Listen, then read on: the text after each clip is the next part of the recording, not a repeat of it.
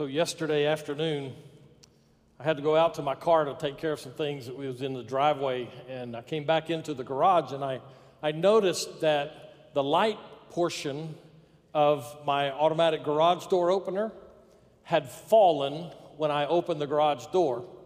And so I stood there for a minute and looked at it, and I thought to myself, I should probably go over to the other side of the garage and get that ladder and fix that. By the way, you know it was 139 degrees yesterday in my garage. And so I thought to myself, I think that could wait till November if it needs to, but I'm not going to go get that ladder right now. But that caused me to think about a ladder and tied with what I'm preaching today. So here's a question for you. What do you call a ladder that has no steps on it? In the first service, somebody said, broken, which is almost my answer. My answer to the question, what do you call a ladder that has no steps on it? I call it useless. Now, that being said, what I want to do is I want to kind of slip into a brief discussion of what we're about to do here in the month of August.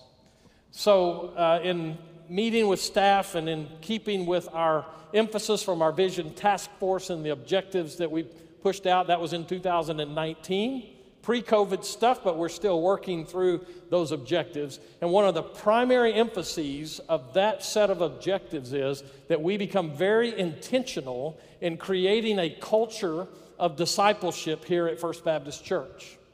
In other words, what we want to do is, as a matter of our everyday functioning, we want to be handing out tools to people in our church who come to our church, whether they join or not. We want to hand out tools to every individual who's part of the life of this church that help them walk with Jesus and help them be transformed into his likeness. That's really what discipleship is. And so we're trying to do that in a number of different ways. It's always exciting for me to watch as people begin to slip into a point of reference where they start seeing what Jesus brings to their everyday life, not just like on a Sunday thing or not just a cultural kind of Christianity. And so we see that God is changing lives all the time in the middle of what we're doing as a church and beyond. But as it comes to the intentionality of that, sometimes it's hard for us to figure out, okay, so where do I start? Well, if I want to do that, what are the things I need to do to have these tools to walk with Jesus? And so for the month of August, what we're going to do is we're going to take the month of August as an emphasis on giving you some tools that will help you take some steps in your Christian life. So we have I think there's another one on there, Joshua. Do you have one that has the promo part of that? He's going to try to put it up there, but think of a ladder, if you will. That's it right there. So I was out of town the first part of the week, and I contacted Sylvia, who is our visual arts coordinator and all things artsy. She's incredible with that. And so I sent her the information for the sermon, which is what's up there just a minute ago. But this is a description, if you will, a visual description of what we're talking about. So we're going to be, over a period of time now, we'll take the month of August, but we'll do this and we'll repeat it several times with a different emphasis. The steps part is now a kind of a strategic point of reference that we will do as a staff that will help from time to time push tools into your life, okay? So we're going to take the Beatitudes for the month of August, and we'll do 2 today and 2 every week until we get to the end. And I'll explain what the Beatitude is for that particular day or days. We'll have some scripture references for you to do. And our staff members are putting together a video devotion guide for a couple of days, all right? So matter of fact, by the time you get to the end of the evening, you should already get an email from the church. It's scheduled. I just don't know what time it's scheduled to go out. But Elvin took the first one based on one of the 2 Beatitudes we're covering today. Jeremy's going to put another one out later this week. It's done. We just don't have it. It's not time to push it out yet. So we'll push out one for every 2 or 3 days. And it also will have another passage of Scripture that you can use. So whether it's you personally or you as a family unit, for those of you who have children, we want it to be something, we tried to pick some other parallel text biblically that will help you tie it in with them with a story. but we're going to emphasize the Beatitudes. Now, the reason I say it that way is we'll do another steps emphasis some other time later in the church year that starts in September. And we may do for that one, we may do the 10 Commandments. We may do the fruit of the Spirit. But from time to time, we're going to step in and do a month-long emphasis. These are some things, some tools that you can use very practically in what you do. And in the meantime, I'll preach the key parts of those on Sunday, and the staff will take over in pushing some stuff out. If you don't understand any of that, if you got lost in the verbiage there, then go to our website, click on discipleship, and you can understand it from what it says there. We want to be practical in giving you tools for your Christian life development. And we're calling it steps because in this case, some members of the ancient church, some of the forefathers of us spiritually, ancient church, took the Beatitudes and began to dissect them and recognized that there seems to be a progression in the Beatitudes. So in other words, the first step, which is the one that's on the foundation, is the one that we're going to look at first this morning. But the next one builds off of that one. I'll show you that when we get there in just a few moments. And then each one as we go through the rest of this month will build on the others. It's not that you hit that step and you never have to come back to it. It's that you have to be able to say, I am in this step and that opens the door for me to be in this step, et cetera, et cetera. And so I'll explain that a little bit more. That sounded like a 5-minute long announcement. And I'm sorry for that. But I wanted you to really understand not just what I'm saying today, but why we're saying it and why we're doing this. We want to help you in your walk with Jesus Christ. So take your Bibles and go with me to the book of Matthew, chapter 5. Thank you, Joshua. You can go back to that other slide now, if you would. Matthew chapter 5 is where we'll be here in just a moment. But what I want you to get from this is that this is a foundational kind of entry that Jesus makes for us in our Christian life. It's a long way from being called a Christian life in Matthew's gospel. This is still at the very beginning. But Jesus on this Sermon on the Mount that will follow, chapters 5, 6, and 7, begins with his introduction that captures the whole thing. I told you before, I believe that the entire Sermon on the Mount is the best picture of what a Christian who is living with Jesus looks like. All of those parts of the Sermon on the Mount come together to say, this is what it means to live a life that is honoring to Jesus Christ. And so the Beatitudes, as an introduction, helps us with that. So I'm going to read the first 4 verses of chapter 5. I could go on because these Beatitudes go all the way through verse either 11 or 12, depending on how you read it. And with that, we'll get to those over the course of this month. Today we get the first 2. Here's what we read. Seeing the crowds, he went up on the mountain, and when he sat down, his disciples came to him. And he opened his mouth, and he taught them, saying, Blessed are the poor in spirit, for theirs is the kingdom of heaven. Blessed are those who mourn, for they shall be comforted. It seems wrong to stop reading there because we're so used to taking on all of them at once. But we need to stop. And as one of my mentors used to say, we need to stop and we need to roll around in the verses that we have here. We need to kind of let them get all over us so that it really helps us. Let me take everything that I said before and make it in this one statement. Our mission statement, if you will, the thing that we push out to help us all remember what we're about here at First Baptist Church El Paso is we are connecting people with the love and the life of Jesus Christ. Here's something that goes with that. Let me put it on me. If I am not connected to the love and the life of Jesus Christ, I will never be able to connect somebody else to that.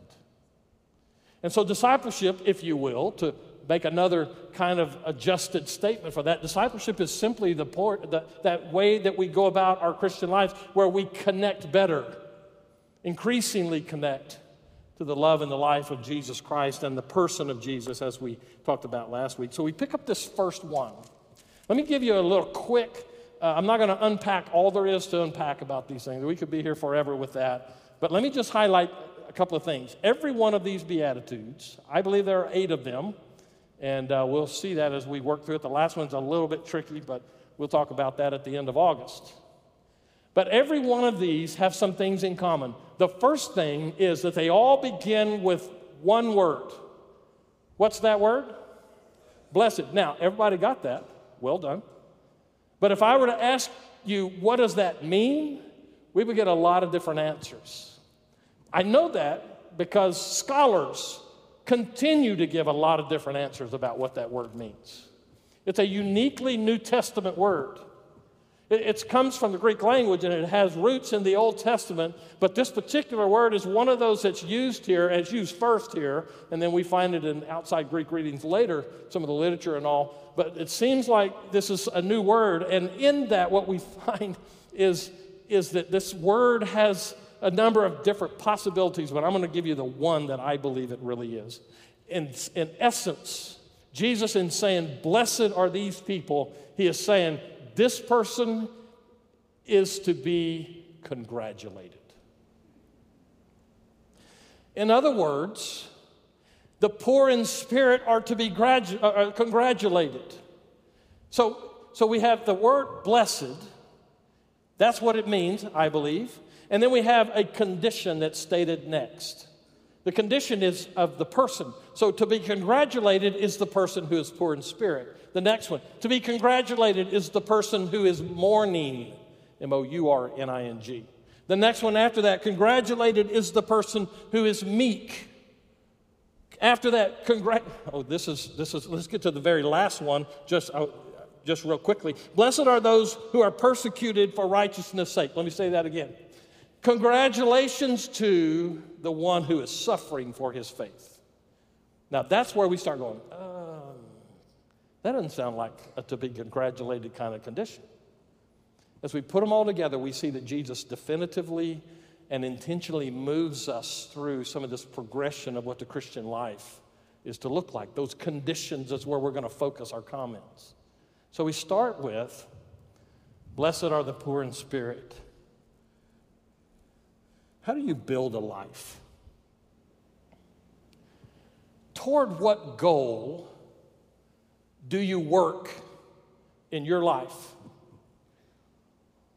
We could go to management seminars, or we could go to entrepreneurial kind of seminars, and they would say, here's what you should. I'm not sure that ever we really pause long enough to go, what am I really trying to create here? I had a meeting with a guy one time in another town. It was in Texas, but in another town close where it was where my parents lived for a while. And I heard a guy say, yeah, I just bought $1 million ranch. And I was impressed. And his comment to me was, I don't really care if I ever pay it off or not. And I thought, okay, so what are you shooting for then? What is it that pushes you into every day? Let me talk to you parents for a little bit, or grandparents, okay? What are you raising your kids to? I thoroughly enjoy. The only social media I do anymore is Instagram. That's because I get to see y'all. Everybody just made me mad when I was on Facebook. I didn't get to see them, but I just got mad at everything they said. So I thought I need to lighten up here. So I enjoy getting to watch our young families in our church as they post pictures of their kids and active. I mean, kids. What are you shooting for with your kids? For those of us who are grandparents, what do we want our grandkids to turn up to be? How do we pattern what we do with them today that takes them somewhere? Let's take it off of them and let's just say to all of us, what are you shooting for? So let me take it back for a minute. I want to answer that from where Teresa and I came from, but I have to go back to where my parents were in that to help you understand that. So when I was 18 years old, I was only like 2 weeks into my 18th year, or after my 18th birthday, after I graduated from high school, or when I graduated from high school. So I was a young 18 when I graduated. But I'd been kind of doing my own thing. I'd been working for a number of years already. And I'd had about enough of living in a preacher's home. If you're a preacher's kid, you get that. And so I began to kind of make up my mind. I'm moving out.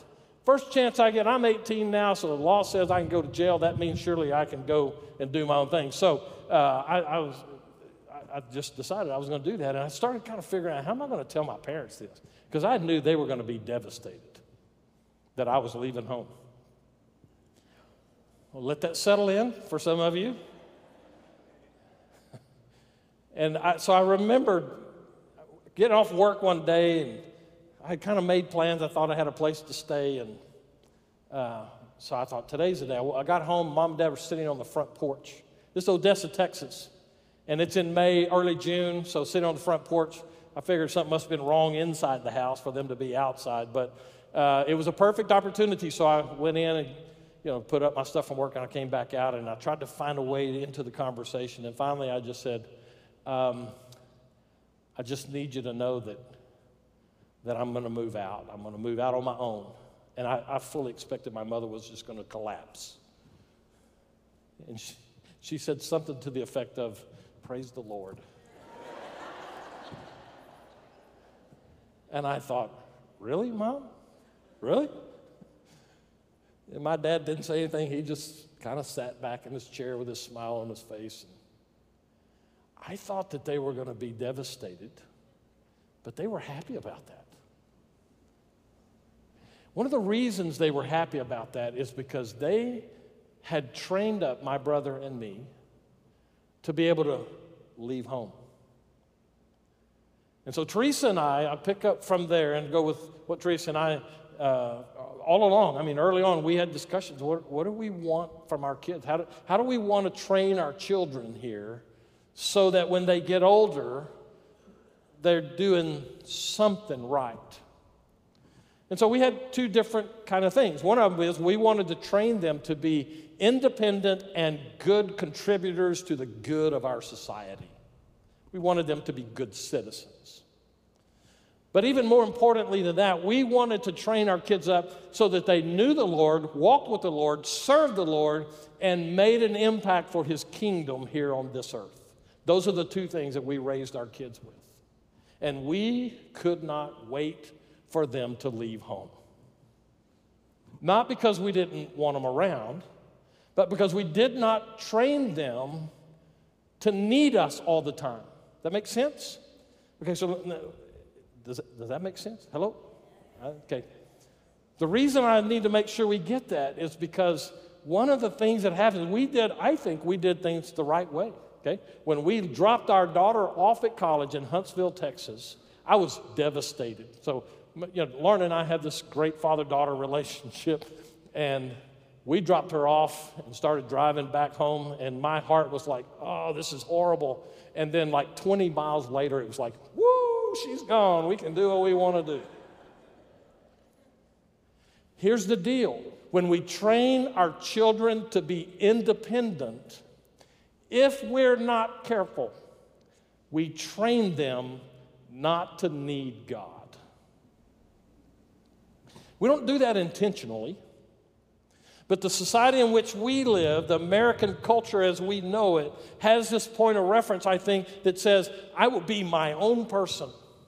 I want to have my own say. If I fall, I will pull myself up by my own bootstraps and I will make a way. Those are things that we celebrate, I think, in American culture, at least historically we have. But if we're not careful, in the name of some good stuff, we set up ourselves and our children for some real struggles spiritually. Jesus says to be congratulated is the one who's poor in spirit. That phrase, if we unpack it, brings us down to this basic summary statement. Let me use a term out of the financial world. Blessed are those who are bankrupt in the spiritual realm. Blessed are you, to be congratulated are you, when you recognize that you bring nothing to the table when it comes to your salvation. Now we're getting there. We know from what we find in other places in the New Testament that no one comes to the Lord Jesus Christ in salvation unless the Spirit draws him. You know what that means, in other words? We don't even have the spiritual sense to know we need Jesus unless Jesus does his work and draws us to himself. But if we're not careful, this can-do attitude that many of us have and even instill into our kids, if we're not careful, we set ourselves up for a basic point of reference that says, I just got to do this myself. Can I just tell you in all the love that I can muster? And my desire is that you grab a hold of this as soon as you possibly can. There is nothing you can do to earn God's favor. You can't be good enough. You can't give enough money. You can't do enough good deeds. You cannot earn your way out of the sin problem that you're born with. Poor in spirit begins with, I need help. That's the first step. Now, it's interesting that Jesus says here, the condition is poor in spirit, but the promise attached to that is the kingdom of heaven. So the thing that you have no hope of getting to on your own is given to you when you embrace your total lack of ability to get there. So let me just pause for a moment and say, if you're here and you've never reached a point in your life where you recognize that all that you do is never going to be enough to earn God's favor. If you are aware of your own sin, but you are working somehow to overcome that, maybe you're one of those people that thinks, when I die, that's like this cosmic balance thing. So if I have just one more good deed as opposed to what I've done wrong, then somehow God will smile on me and let me into heaven. That's, there's a good theological word for that. That's baloney. It's only by Jesus Christ that you come into the kingdom of God. That's what this verse is saying in no uncertain terms. I'll go back to an old hymn lyric that's actually, I think, was a poem even before that, just a little segment of it. Nothing in my hand I bring, only to your cross I cling. Poor in spirit. The second one, there's much more that could be said about that, but let's move to the second one. And that condition is mourning. Blessed are those who mourn, for they shall be comforted. How do you know if you're making progress in this journey that is built in poverty of spirit?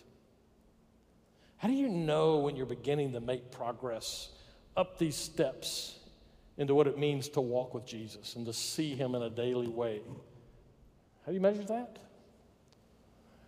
I would suggest that this beatitude tells us that we can measure how well we're doing with the first one by how much heartbreak we live with because of it. The Beatitudes are misused by so many people, and I think they misuse it with good intent, but there's more to this than just what meets the eye. In other words, God does not say, he is not saying here, to be congratulated is the person who goes around crying all the time. That's not at all what he's talking about. This is a heart condition that he's referring to. And so he's saying in no uncertain terms, when you understand just how little you bring to the table in your relationship with God, or even for a relationship with God, when you really get a handle on that, it will break your heart every time you violate his love for you. Okay, so now he got real personal there. So let me ask it to you in a little less threatening kind of way. When you know that you have sinned in something, let's say, I don't know, I'm looking over this. There's probably not more than 4 or 5 axe murderers in here today, so let me use that one. If you take an axe to somebody and chop them up, how long would it take you to feel bad about that? And the right answer is, well, who were the 4 or 5 people first? So I don't want to take the obvious, the big ones, Let's take the little ones. When you have some kind of issue with your neighbor, now not in El Paso, because everybody's fantastic in El Paso. I don't really like drama. But, man, we got some people in our neighborhood do some drama. And if you're not careful, you kind of start enjoying the show. Okay? Now, I told you a little bit more about myself than I wish I had already. But, that's not something we normally would think of as being out of God's way of thinking.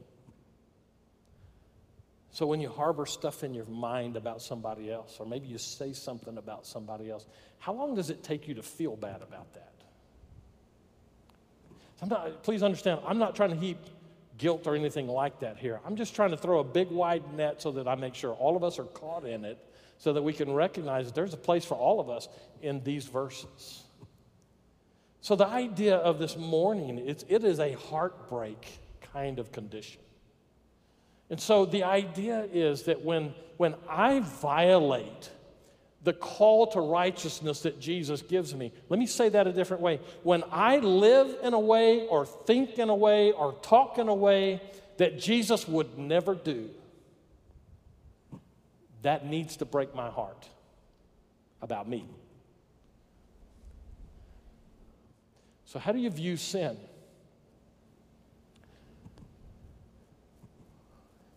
But there's more than just that application here. The other part of this is, not only should our own sinful condition continue to be something that drives us back to the first beatitude. Okay, you see this cycle here?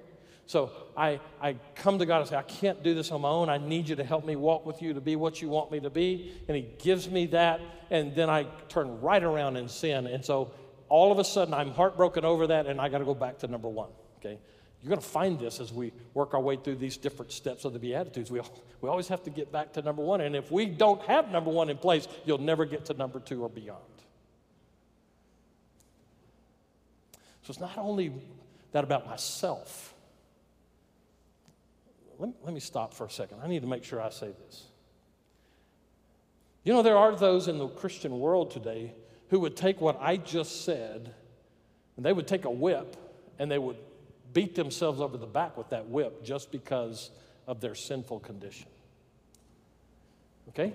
If you think that's a good idea, don't. There's no cause for us to, let me just say it a better way. Just go back to number one, okay? Let the failure take you back to the grace of God that saves you in the first place. And then don't do it again.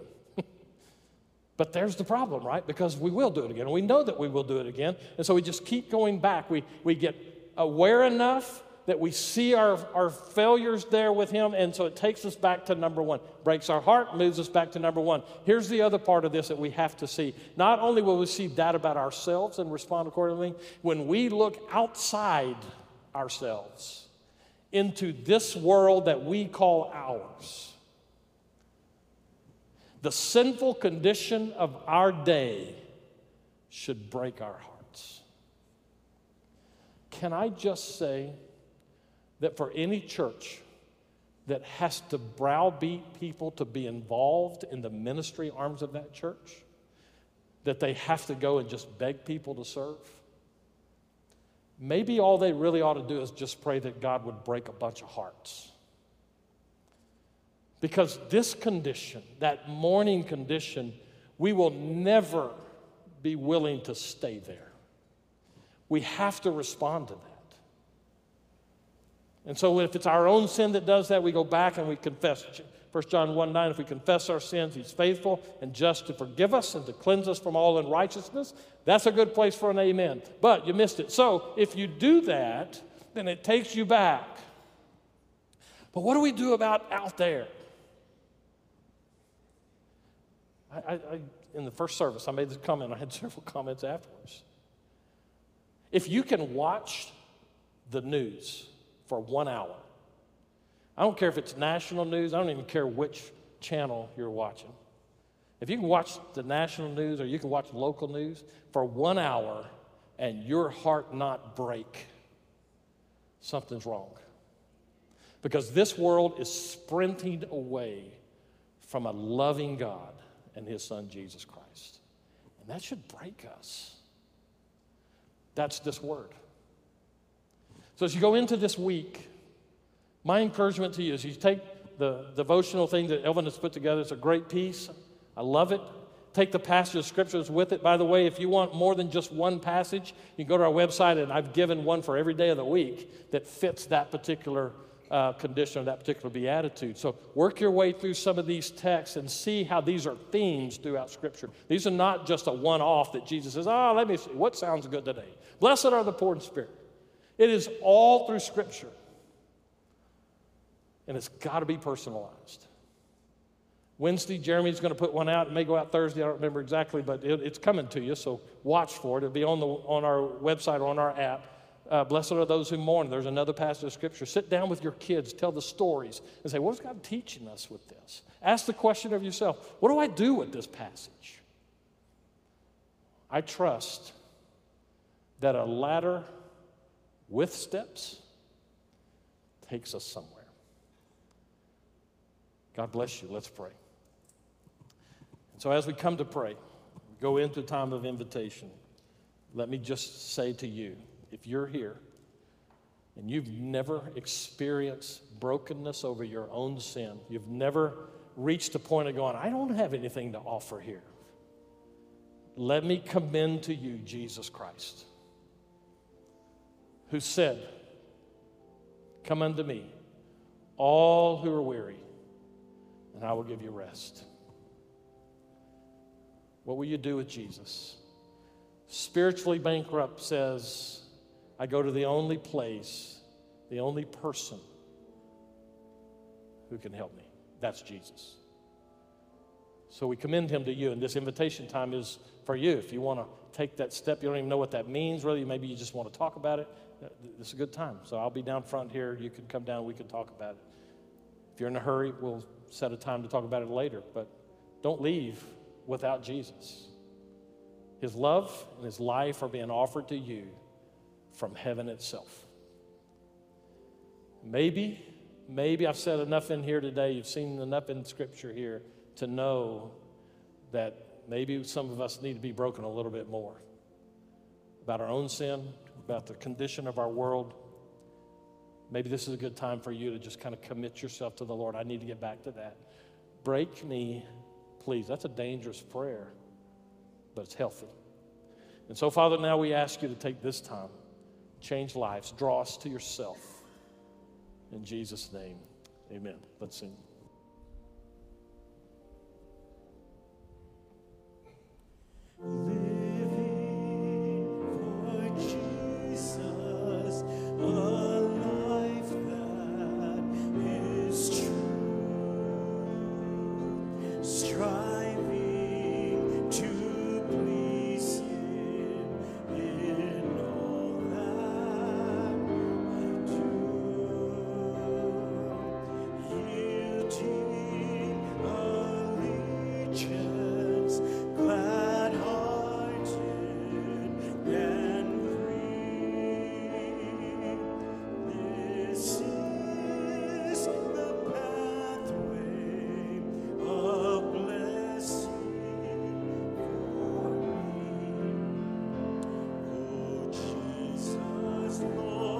And Savior, I give myself.